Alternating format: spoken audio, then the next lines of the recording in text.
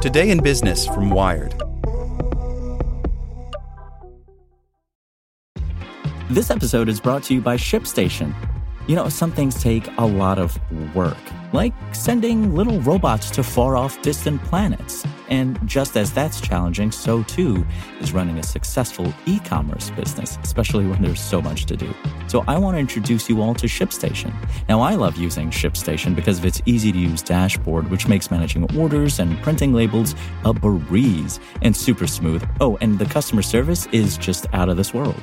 It's exactly what you need to help grow your business. Sign up for your free 60-day trial at shipstation.com/technews. That's shipstation.com/technews. This podcast is sponsored by Cloud Optimizer. As a business owner or IT manager, are your cloud investment costs going up and you don't know why? It's time for Cloud Optimizer.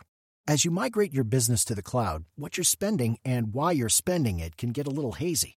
But Cloud Optimizer clears up the mystery and puts the cloud to work for you. Cloud Optimizer starts by analyzing usage patterns, right-sizing resources, leveraging discounts you may not be aware of, implementing automation, and much more. And by reducing unnecessary expenses and maximizing performance, Cloud Optimizer guarantees you a savings of 5 times what you spend for their service. As you utilize cloud-based services more and more, you don't have to lose sight or control of your spend. You can stay agile, streamline your costs, and optimize your performance, plus save significant money with Cloud Optimizer.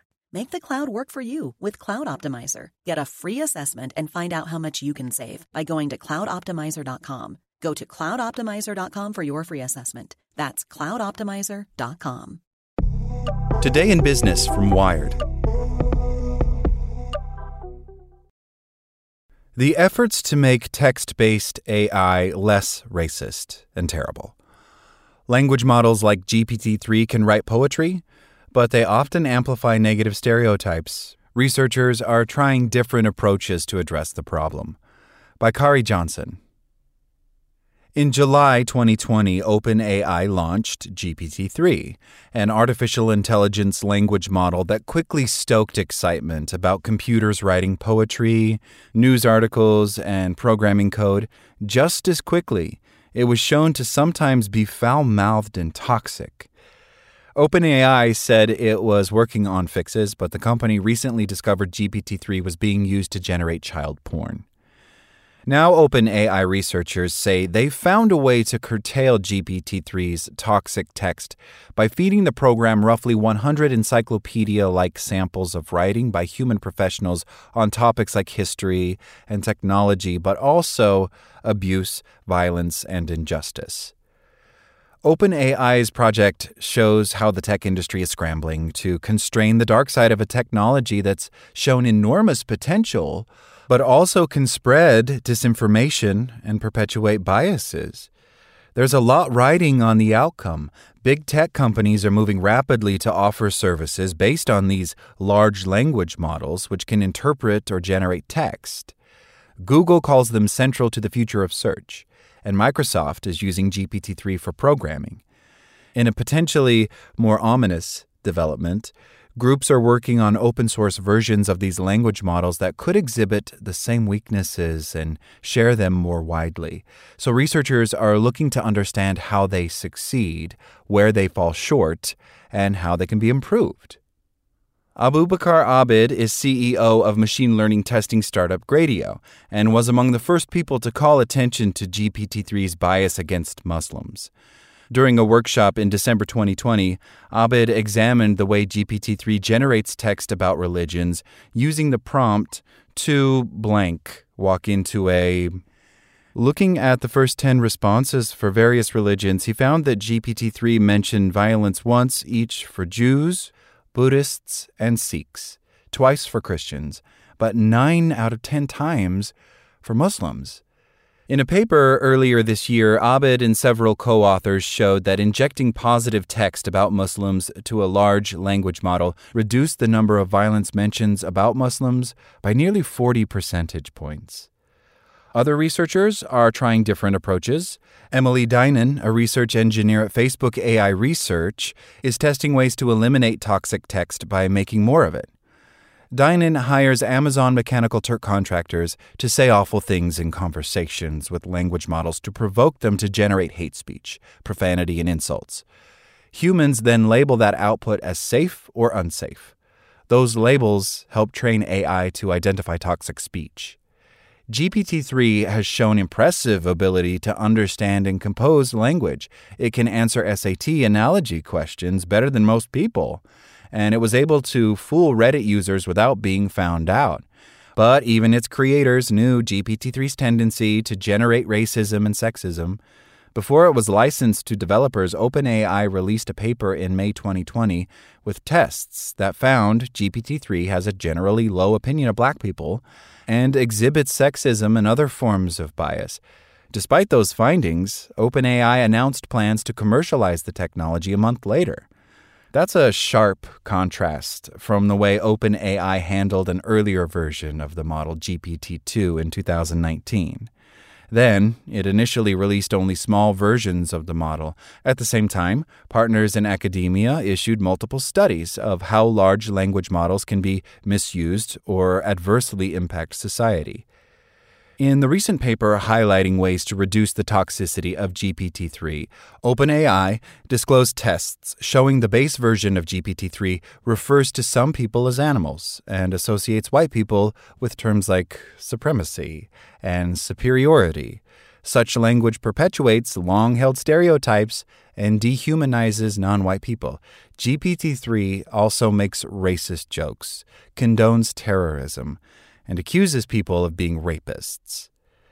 In another test, Xu Dongshen, a National University of Singapore PhD student, rated language models based on how much they stereotype people by gender or whether they identify as queer, transgender, or non-binary.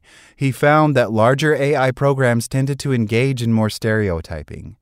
Shen says the makers of large language models should correct these flaws. OpenAI researchers also found that language models tend to grow more toxic as they get bigger. They say they don't understand why that is. Text generated by large language models is coming ever closer to language that looks or sounds like it came from a human, yet it still fails to understand things requiring reasoning that almost all people understand. In other words, as some researchers put it, this AI is a fantastic bullshitter, capable of convincing both AI researchers and other people that the machine understands the words it generates. UC Berkeley psychology professor Alison Gopnik studies how toddlers and young people learn to apply that understanding to computing. Children, she says, are the best learners, and the way kids learn language stems largely from their knowledge of and interaction with the world around them. Conversely, large language models have no connection to the world, making their output less grounded in reality.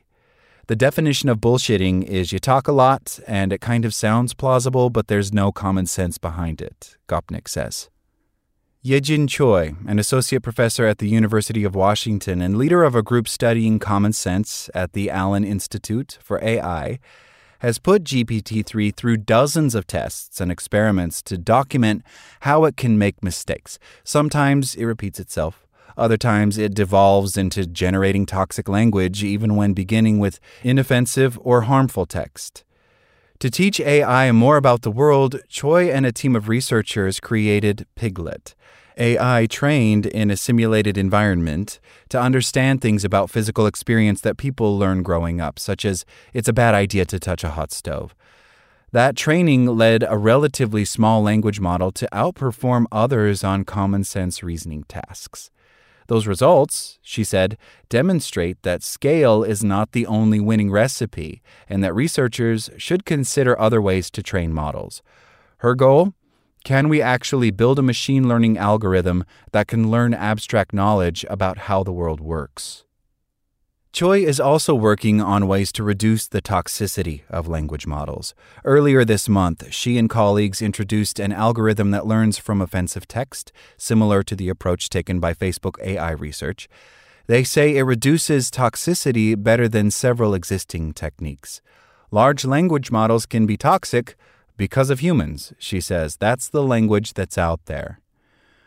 Perversely, some researchers have found that attempts to fine-tune and remove bias from models can end up hurting marginalized people. In a paper published in April, Researchers from UC Berkeley and the University of Washington found that Black people, Muslims, and people who identify as LGBT are particularly disadvantaged. The authors say the problem stems in part from the humans who label data misjudging whether language is toxic or not. That leads to bias against people who use language differently than white people.